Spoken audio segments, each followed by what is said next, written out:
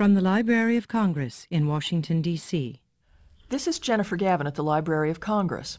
Saturday, August 30th will mark the 14th year that book lovers of all ages have gathered in Washington, D.C. to celebrate the written word at the Library of Congress National Book Festival. The festival, which is free and open to the public, will hold evening hours for the first time ever this year at its new location, the Walter E. Washington Convention Center in Washington, D.C. Hours will be from 10 a.m. to 10 p.m. For more details, visit www.loc.gov/bookfest. And now it's my pleasure to introduce author and illustrator Bob Stack, whose latest book is titled My Pet Book, published by Random House. Bob, thanks so much for joining us. Jennifer, thank you so much. Bob, you designed the, frankly, wildly popular poster for the National Book Festival this year. What gave you the idea for the Man in the Moon staying up late with a good book? And how did that emerge from idea to finished art? Wildly popular. I love that.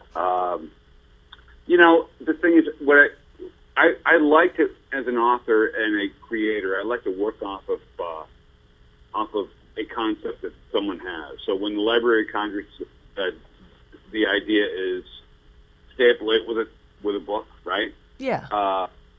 My first thought was like a moon, and can we find a way to go ahead and have a moon reading a book? That was like the first thing that came to mind, and it was just so obvious, and it just made sense. So, how long does it take to put something like that together? Were there many takes and many revisions of it?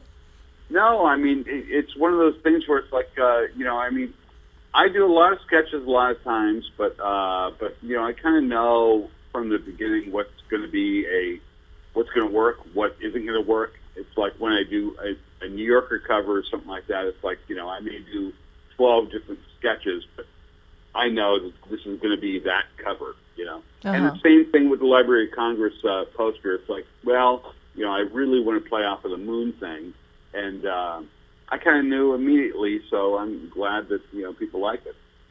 You've done a lot of art for kids, of course, and also a lot for adults. You mentioned your New Yorker covers, which are quite well-known and popular. Are there big differences in the way you'd go at art depending on who it's aimed at? Or would you say that art is art and it basically depends on what the viewer brings to it?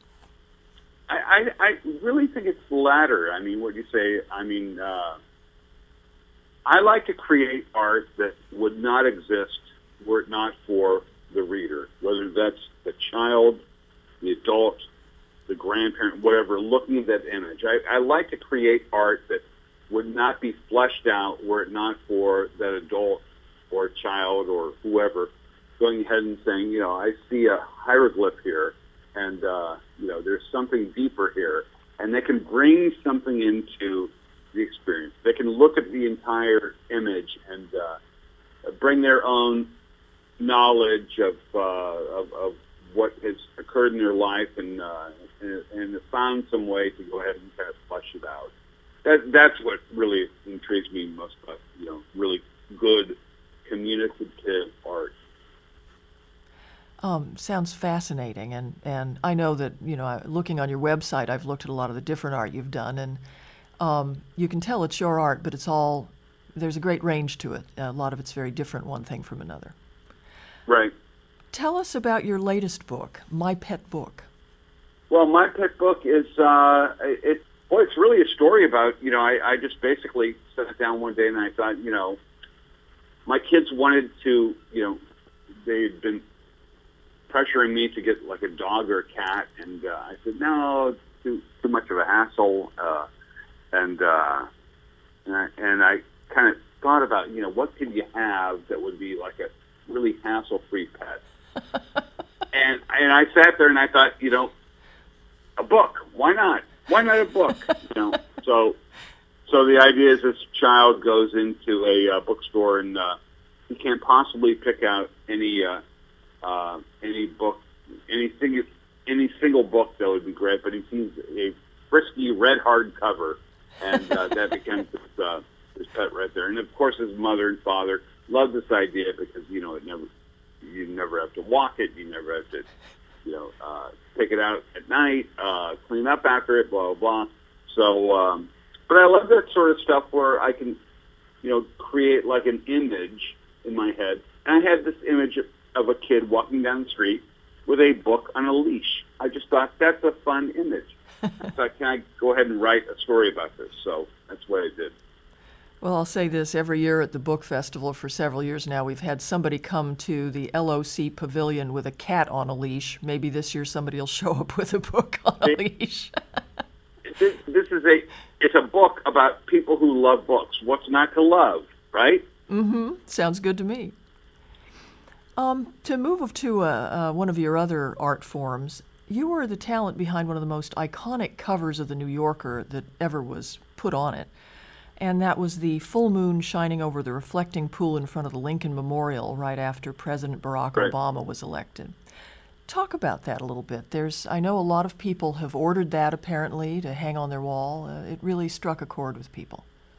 Well, I mean, very, very, very kind for you to mention that, because it is, I think at the end of the day, it's like that is going to be the image that I'm going to be most known for, even though it's the most anti-Bob Stack image that I've ever done, because it looks like a photographic image of the Lincoln Memorial. But it's basically, the Lincoln Memorial with the New Yorker logo at the top and the ubiquitous O for Obama in the logo on top.